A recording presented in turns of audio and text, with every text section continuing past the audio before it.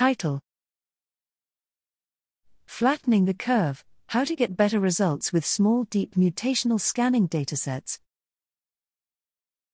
Abstract: Proteins get used in a wide variety of applications.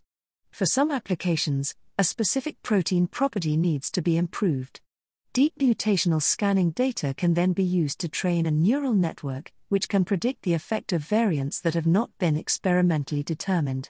Many approaches use the protein's sequence in one form or another as data representation for their prediction method. Since proteins are not one-dimensional strings but feature a complex 3D structure containing interacting residues, using the protein's structure as input brings the advantage of already encoding the interactions rather than having to learn them. Here we present a new representation for describing protein structures using stacked 2D contact maps. The contact maps represent residue interactions, their evolutionary conservation, and changes in interactions that occur due to mutations.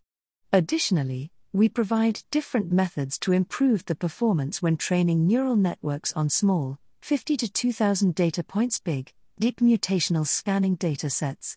To test this approach, we trained 3 neural network architectures on 3 deep mutational scanning datasets and assessed their performance compared to a neural network trained on protein sequences alone. We demonstrate the utility of this representation for training neural networks to predict the outcome of deep mutational scanning experiments.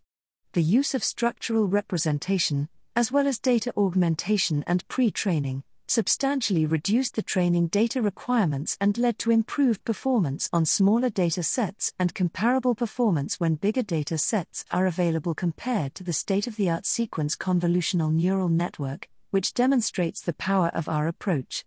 This work could pave the way to expanded usage of deep mutational scanning by substantially reducing experimental requirements and opens the door for smaller facilities that might not have access to high-throughput screening.